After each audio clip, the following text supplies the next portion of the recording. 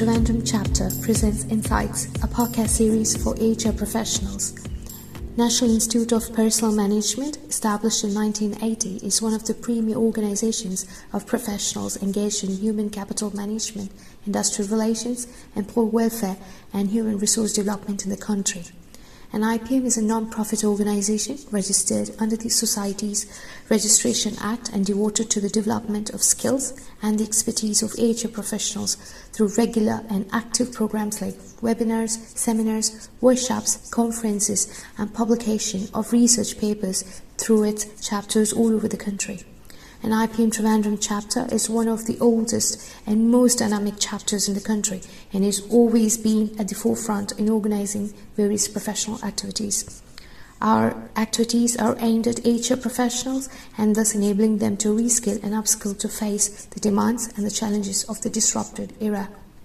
In addition, an IPM Trivandrum chapter regularly conducts an advanced program on labor law for HR excellence. To bridge academia with the industry, and IPM student chapters are formed in B schools. Besides programs like face-to-face with executives, the chapter organizes special programs for the benefit of the student members, intending to create awareness on HR and its functions. Also, student chapters providing its members a platform to develop leadership skills and evolve as a professional after their studies. An IPM Trivandrum chapter presents Insights, a podcast series for HR professionals. This podcast is brought to you by Factorhuman Resources Pvt. Ltd.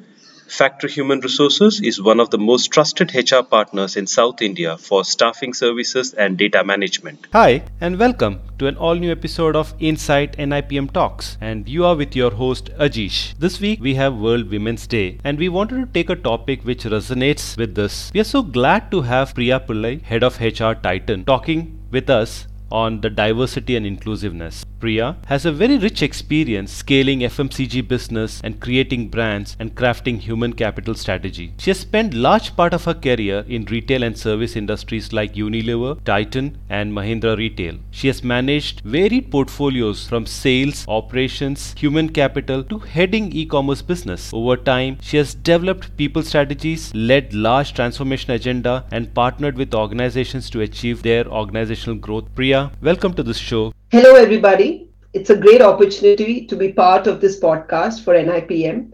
Thank you for having me here. Today, I'm going to speak about one of my favorite, subject and something that I'm very passionate about. Every one of you would have heard of this acronym DEI.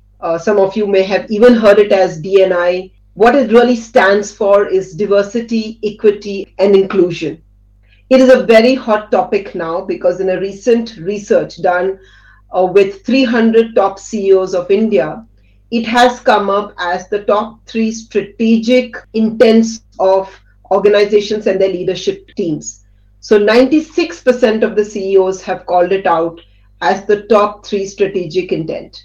And this, I think, only drives home the point of why it is a very hot topic at this point. And while I will talk to you about how this journey has been for Titan, I think there are many organizations that have embarked both globally as well as in India, and there is some really good work being done.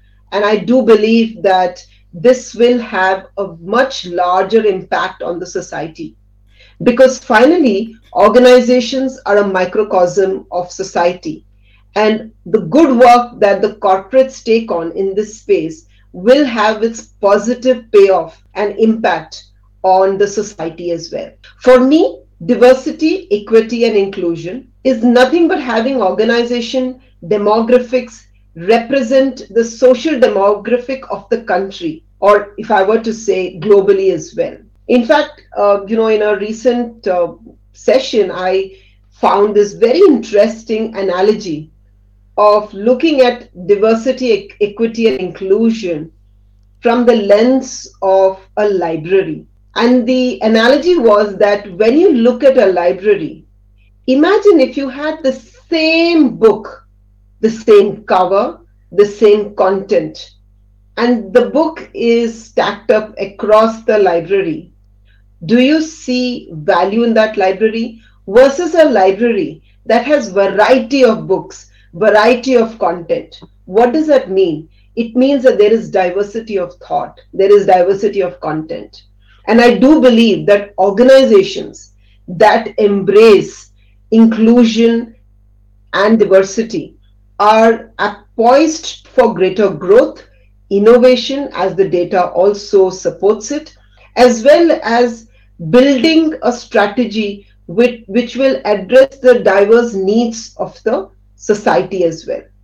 So diversity, equity, and inclusion is, I would say, fundamental for sustenance of the organization. But honestly, Priya, is it something which is kind of good to have, or is it a business priority? Are customers asking for it? Many of our consumers, the new age consumers, are actually making decisions of their product and brands also basis looking at the strength of organizations' DEI quotient. So yes, to be in business and to succeed in business as well, it is important, it is an imperative for organization to embrace inclusion. You embrace inclusion and diversity will happen. Equity will take place. We have always looked at Titan as one of the role model organizations. How and why did Titan got into this D&I bandwagon? So why is Titan embracing this journey? Titan is in many ways been pioneer in this journey way back in 1985 when our factories, our watches factory started in Hosur. We had assembly lines completely managed by women, run by women. We also had assembly lines which were managed by differently abled as well. And all of these were seeded way back in 1985 when the organization had just taken its baby step. We do believe that continuing in this journey of being inclusive and diverse builds an organization that is truly representative of the customers we serve. And the customers we serve primarily are in the space. If you look at our product lines, we've got jewelry, both for men and women. We've got watches and wearables, again catering to all genders. We've got Panera, our Indian wear for women. We've got fragrances, the skin perfume, which is again for all genders. Therefore, if you look at the fact that our customer portfolio has this balance of men and women, why shouldn't the organization have this balance? And I would like to quote what Venkat, the managing director of Titan, had to say when we spoke about DEI recently. He said, for Titanians, when we talk of a more diverse organization, we are not coming so much from the point of view of maximizing the organizational effectiveness through that diversity. We are saying, first and foremost, it is, and quote, the right thing to do to give all segments the representation that they deserve. It is important to have a balanced workforce. I think that's what I would emphasize on. Diversity, because sometimes I have had managers who've come up to me and said, okay, now does it mean that I have to hire 10 people and I need to do a quota system that this would be kept aside for 2 or 3 women? No, it's about having the balanced workforce. And this is about saying that is the right thing to do because it's not about the 2 or 3 women. The reality can be, it could be even 6 women, it could be even 7 women. But we are making sure that we are able to provide equitable opportunities for all segments of the society in our workforce.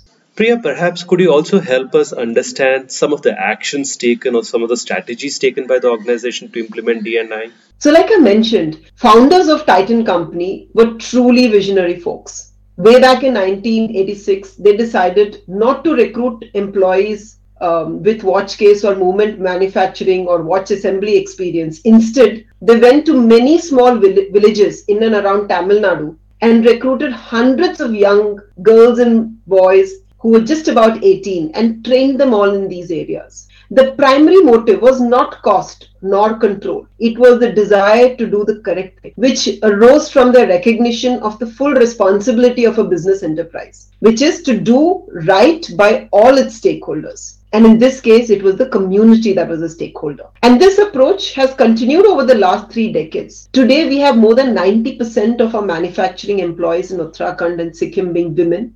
bringing a much needed economic and social transformation in those families and societies. And to do some of these steps, it does not happen overnight.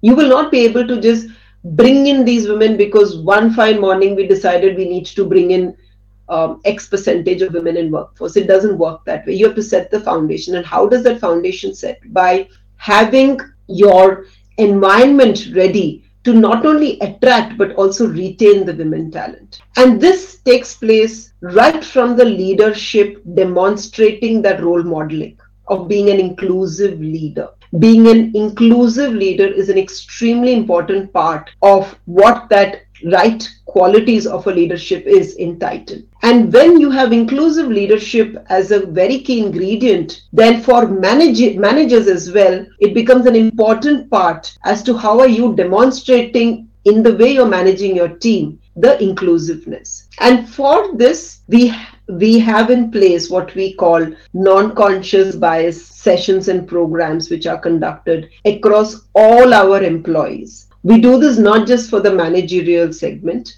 Certainly we have for the managerial, and we have a slightly different design for them. But we also have them for all our employees, whether they are off-roll or on-roll. We have them all covered under this because every employee should be able to experience the inclusivity. Whenever we speak about inclusivity, another thing which comes into picture is biases. Can you help our listeners understand how these biases influence organization? Why am I saying about inclusiveness? Because I'm not sure if you're aware that there are many different types of biases which are there, which is not necessarily linked only to gender bias of women. Gender is just one of the biases. There is affinity bias, which is also known as similarity bias, where you have a tendency to connect with people who share similar interests, experiences, and backgrounds. Ask yourself, do I have an affinity bias? Do I have a tendency to connect with only people who have shared interests like mine? The next bias is confirmation bias. Confirmation bias is the inclination to draw conclusions about a situation or a person based on your personal desires, prejudices, or beliefs rather than on unbiased merit. There is the third one, which is perception bias. What is perception bias? This is basically forming stereotypes. We've heard, don't stereotype, right? So this is to form stereotypes and assumptions about certain people or groups. That makes it difficult to make an objective judgment about the individual or members of those groups because we are then stereotyping them. The fourth one is halo and horns effect. The halo effect is a tendency people have to place another person on a pedestal after learning something very impressive about them. And the horn effect is the contrarian. The tendency people have to view another person negatively after you learn something unpleasant or negative about them. I think we've spoken enough of the gender bias, which is there is either a positive or a negative bias towards a certain gender or another gender. There are three other biases. One is ageism, and it's an important bias to take note of because specifically in organizations which have multi-generational workforce, sometimes you do see this playing out. Ageism is in the workplace is the tendency to have negative feelings about another person based on their age. For example, we may say, I believe that, I should promote this person who's older and has got much more experience than somebody who's come in new and has got lesser experience. I mean, if there are some of these decisions, if that decision is based on a certain experience or age, maybe something to reflect on. The next one is authority bias. Authority bias refers to when an idea or opinion is given more attention or thought to be more accurate because it has come from an authoritative figure, or not given enough attention because it didn't come from a person with any authority. What do I mean by this? So in a room, when there's a conversation happening and there is an idea, and there is a combination of ageism and authority bias that you can see as well, sometimes playing out. There is an idea that is coming from somebody who's very young in that room, who perhaps in the hierarchy of the organization is not right on the top, and at times there could be situations when that person's idea is ignored, and that's an authority bias. Last but not the least is the groupthink, and I would call this the bandwagon effect. Yeah, it occurs when individuals try too hard to fit into a group by agreeing with majority or by stifling opinions that may, differ from the group. So these are the different biases which are there. And what really the non-conscious bias sessions are all about is to create awareness amongst our employees and managers on the different types of unconscious biases, and also giving them a realization of perhaps what could their intrinsic bias be. We know that the non-conscious mind is a very powerful and intrinsic force that helps to shape our overall behavior. And it's a blind spot for us, by the way. We may not even notice it, but the people who live with us or people who work with us, I'm sure, can tell us a lot about it. So these programs, which are interactive sessions, are designed to examine how bias can affect our perceptions, decisions, and interactions. And I think we have seen this play a lot when there are interviews that take place. So sometimes you can have somebody has a bias for looking at only people from a certain background, certain pedigree, certain education, certain, management background, or certain organizations only. While at times it may have merit because you're looking for a certain skill set, but if it's going beyond skill set, if we believe that somebody who comes from a management school can do this job better or than somebody who is who's a ranker, or vice versa, or somebody thinks that I think the ranker can do a better job than the management trainee, both represent a sense of bias that we are coming from. So to really combat these non-conscious bias in the workplace, it is so important to understand and identify our own biases.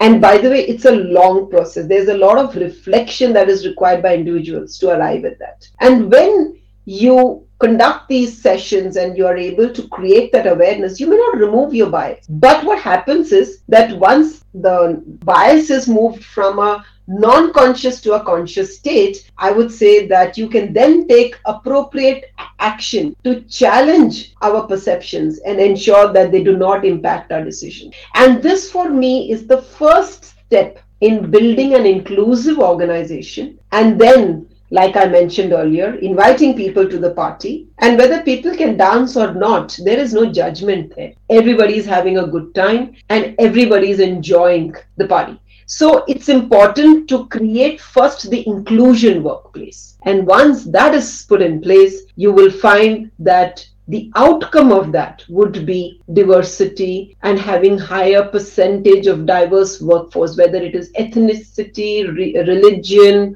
age, genders, it could be anything. But you set a very strong foundation to build your diversity charter on. So that, I think, is a very important ingredient for us to build the diversity agenda. While the organizations can have a good intent and, of course, a robust strategy roadmap towards it, what are the other preparedness that are required from an organization side to mature in this D&I framework? It is also important for organizations to have a robust support system in place, because just doing the non-conscious programs is not going to change things overnight. Do you have a very strong support system that you have placed around in the organization through people processes, people practices that will help do the check and balance for some of these biases? So let me give you an example. The job descriptions, right? Many a times when the job descriptions are written, there could be some very subtle nuances of the job description that is perhaps giving a sense of it not being very inclusive, where you may not get enough women applying for those jobs. I think it's so important for us to take some perhaps deeper look into these aspects. Another can be, we do know that, there are infrastructure challenges sometimes in some parts. So if you're taking people in sales roles and you want women in greater sales roles, do the policies in your organization support them? And let me just give an example of what Titan has done here. We are committed to create a safer workplace and work environment for women in Titan. And we have put this into action by looking. So one is we have Avatar, our partner in DEI, that does the audit of all our policies and people practices. And as a result of that, we are reviewing our policies every, I would say every year. And recently, we revised our travel and transfer policies. Unfortunately, like I said, our country's infrastructure doesn't provide safety to working women, especially the ones in the field roles. And women often refuse to raise their hand or stay away from business critical roles like sales due to this. So we do have a few women who still brave the odds and are in the field role in the organization, but we wanted more to join the group. We want more and more women to take up sales roles without any fear in their mind. So during the course of last year, we spoke to women within the organization to understand their perspectives, their challenges, and how could we help them. And this is a very important input I would give every organization. How often do you listen to the different cohorts or different employee segments in your organization? It is very important. Not just the women,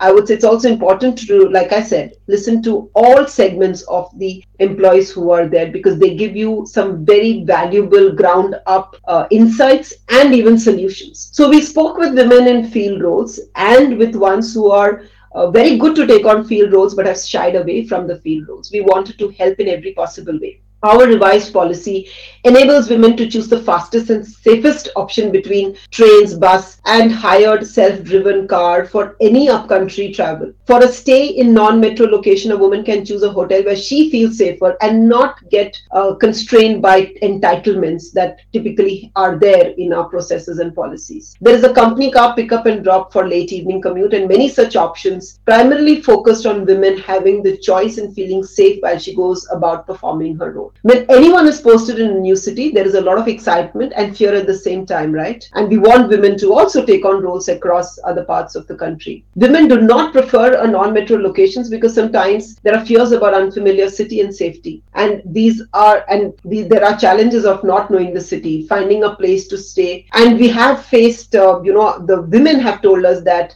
sometimes because they're single women, they're also refused tenancy, specifically in metro cities. Imagine in non-metro also, how grave this problem can be. We wanted to support them. We wanted to fix this problem, and we wanted to help them settle and provide support to do that. We introduced a set of guiding ways, which is we said we will have somebody designated that will support any employee, specifically a woman who's posted in a B plus and B class town, who will help the employee for scouting, negotiations, broker interactions, and registration, because you needed somebody from that location who can help. The designated person will also be present when the movers and packers are delivering or unpacking household goods, so that there is a support system for this person. And a woman employee on deputation has the option to extend hotel stay up to a month if they are unable to find a suitable place to stay. And we've also provided them with company car during this period at their disposal for daily commute because of some of the challenges with infrastructure.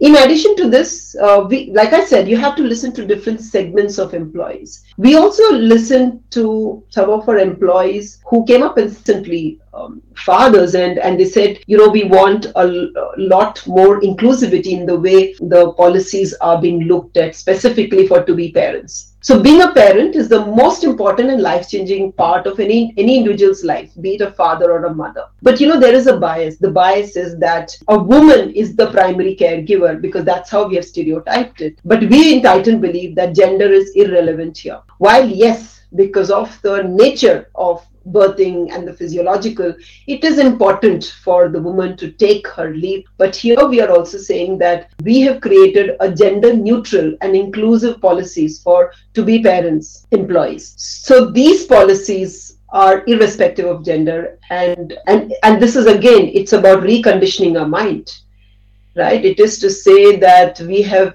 gender role conditioning, and it's important to revisit them. So we're not saying that mothers don't play a primary role in upbringing of a child, but I think it is so important to also give fathers a chance and a choice. We wanted to provide support and flexibility to a parent while he or she embarks on the journey of parenthood. So creating a policy that is gender neutral gives fathers opportunity to actively partner in the journey of parenting, be inclusive to all mediums of becoming a parent, adopting, and surrogacy. For single or married parent or even same-sex partners. So this really has created a policy that is contemporary and meets the needs of today as well. And we are also preparing the organization for tomorrow. And we moved away from calling it paternity leave and maternity leave.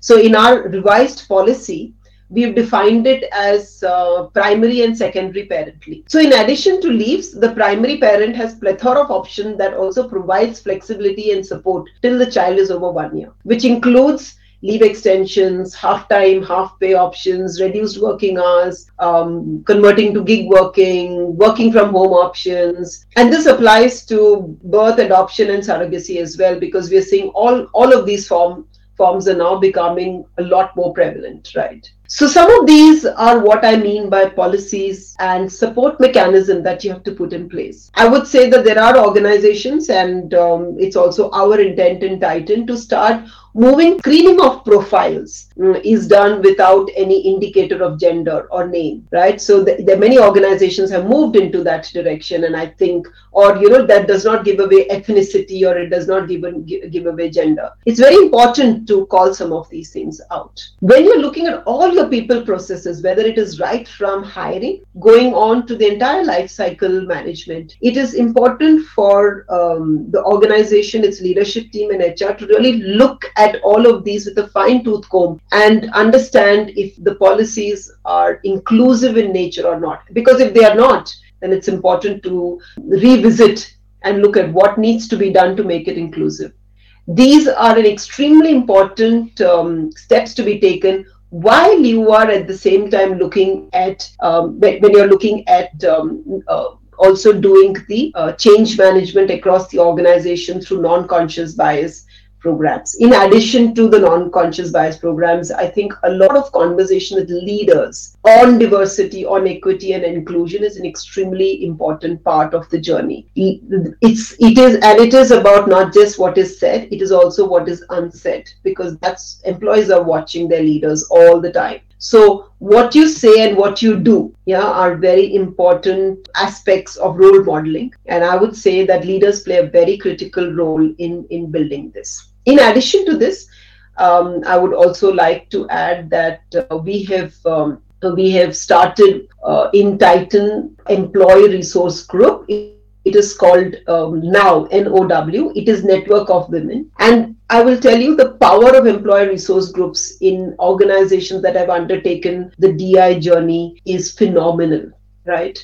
Because this group, this employee, or as I call the women resource group, can help the organization better understand the diversity, inclusion and uniqueness of the organization. This group may be able to also point out highlights and some shortcomings or issues that need to be resolved to improve employee morale and productivity, and to also improve the, I would say, the inclusion quotient of the organization. Allowing women a chance to connect and network with another also helps them develop connections that will matter throughout their careers, and they also become a sort of a support group for each other. Another platform for women to express and be heard, and also brings in a sense of inclusion in the workplace. And I do believe that, for an organization to reach its diversity and inclusion goals, this group acts as advisors to the leadership team when it comes to creating a more inclusive and diverse workforce. And they, in fact, should also review our policies, processes, look at all our different listening posts, and advise the organization on what steps need to be taken. So we are in Titan at a very critical juncture from the DI perspective, to build an organization that helps foster awareness, respect and inclusion of women within the workplace. We believe that this kind of a resource group is extremely important. Our champion for this resource group is Shauman, who is the CEO of our eye care division. And I think that also by itself is a messaging that comes out. And the group has leaders, women leaders and women managers from across different parts of the organization who are part of this resource group. So currently we have close to about 60 women who are the core members of the group. Certainly all women are part of the overall network, but the core group is the one that engages and gives the organization advise on what it needs to do to be a more inclusive company. So these are some thoughts that I wanted to share on what Titan is doing in the space of DEI. And like I said, for Titan, the journey has continued over the last 3 decades. And our approach to this is not from the angle that this is good to do from a business lens. It is the right thing to do. And for us, DEI really stands for bringing balance in the organization. Is there some way how an organization can measure its D&I and its D&I effectiveness? So the point on what is the measure for DEI it should not end up becoming a tick in the box, a nice thing to do. Okay, I was asked to hire some women, I've hired some women. And that for me would be the worst thing that you can do in a DEI agenda. So there are many parameters that one can look at as pointers for DEI. The first and foremost would be all your engagement surveys and your listening posts should have very pointed questions on inclusion. Yeah, so that's the first one. Second, I would say is that there are organizations which have in their manager scorecard built in the manager's inclusion quotient, which is a very important element that gets discussed specifically when you are talking about their promotion. Because when you are looking at building managers and leaders in the organization, yes, one part of it is the functional capability that they bring to table. But more importantly, as you go higher in the role, it's about how inclusive a leader are you, and are you going to be the librarian who stacks up same book, hundreds of them, or are you the librarian who's able to get variety of books and build the richness in content? So I think that's a very important indicator that organizations have started building in. Some of the other indicators that organizations are building in on these are certainly, I think the easiest of it is your hiring metrics, right? Right from the number of profiles sourced, the diversity ratio of that, at every level. And that's an important part to note, right? At every level of the interview, how is this moving up? Are there any biases that are coming on the way of that selection process journey? Because many a time, let's say if I am the final authority in taking a decision and I have been given one male profile and one female profile, and I'm told that this is meritocracy basis, and I may just say, like, yeah, okay, all right, I will just choose the one best amongst these two. But am I seeing that through the process, the two other people who interviewed in the process, what were the number of women profiles they got in each of those selection process? And how many what was the mix of that profile? So I think that's an important one to look for. Those are metrics that you look for in hiring. That's part of the change management as well.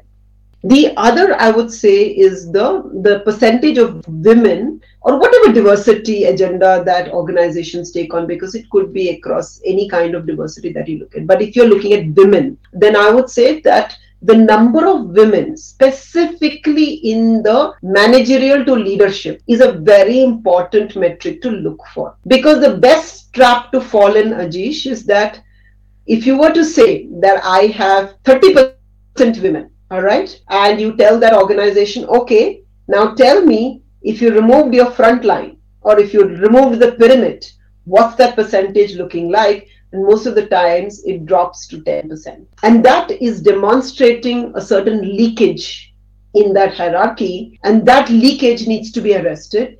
And for you to arrest that leakage, you need to deep dive into what's happening in the organization. And what's happening in the organization can change from different cohorts or different segments. It can be different for manufacturing, it can be different for the field role, it can be different for corporate, it can be different for finance, it can be different for HR. So it is so important to really spend some time in understanding what the ground is. Once you understood, then the action that you draw out of that is also I would say, an indicator to look for. What is therefore the trajectory? Are you seeing that 30% which is dropping to 10% is now becoming 15% because of those initiatives put in? Or is it is going down to 8%? Because if it is, then there's something that we have not picked up and there's something that we are not correcting for.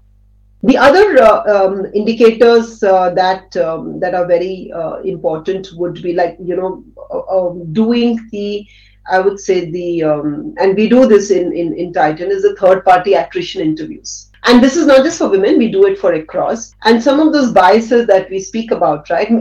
Everybody, when they're leaving the company, what would they say? Oh, I'm leaving because I've got higher salary, and anyway, great attrition this year has only catapulted it. Or they're saying that, I'm leaving because I've got a bigger role but when we did this session through the third party, and this, in fact, they have a panel of psychologists who do the questioning, we were able to arrive at many of the factors which indicated or pointed towards a certain segment where the leakage is very high. And also it brought to light some of the biases that I spoke about, right? Like I spoke about either the ageism bias or some of the other. So it kind of then points to saying in a certain managerial environment, there may be some challenge that you have and you need to address it. So these are some indicators that I would say that the organization needs to use. But most importantly, organizations like Avatar that we have partnered with, or even GPTW that does our employee engagement survey, have very pointed questions on inclusion, on diversity, on equitable as well. And I think leveraging that to get as indicators is an important aspect. In the annual reports, organizations have started publishing their DEI intent and their DEI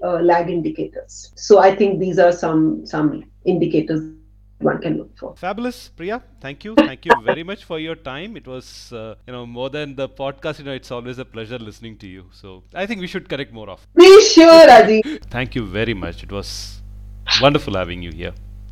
Anytime.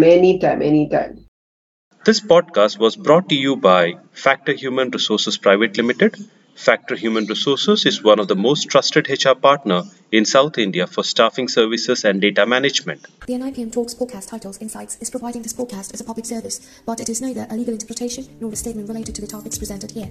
Reference to any specific product or entity or solution does not constitute an endorsement or recommendation by NIPM or its chapters. The views expressed by guests are their own, and their appearance in the program does not imply an endorsement of them or any entity they represent.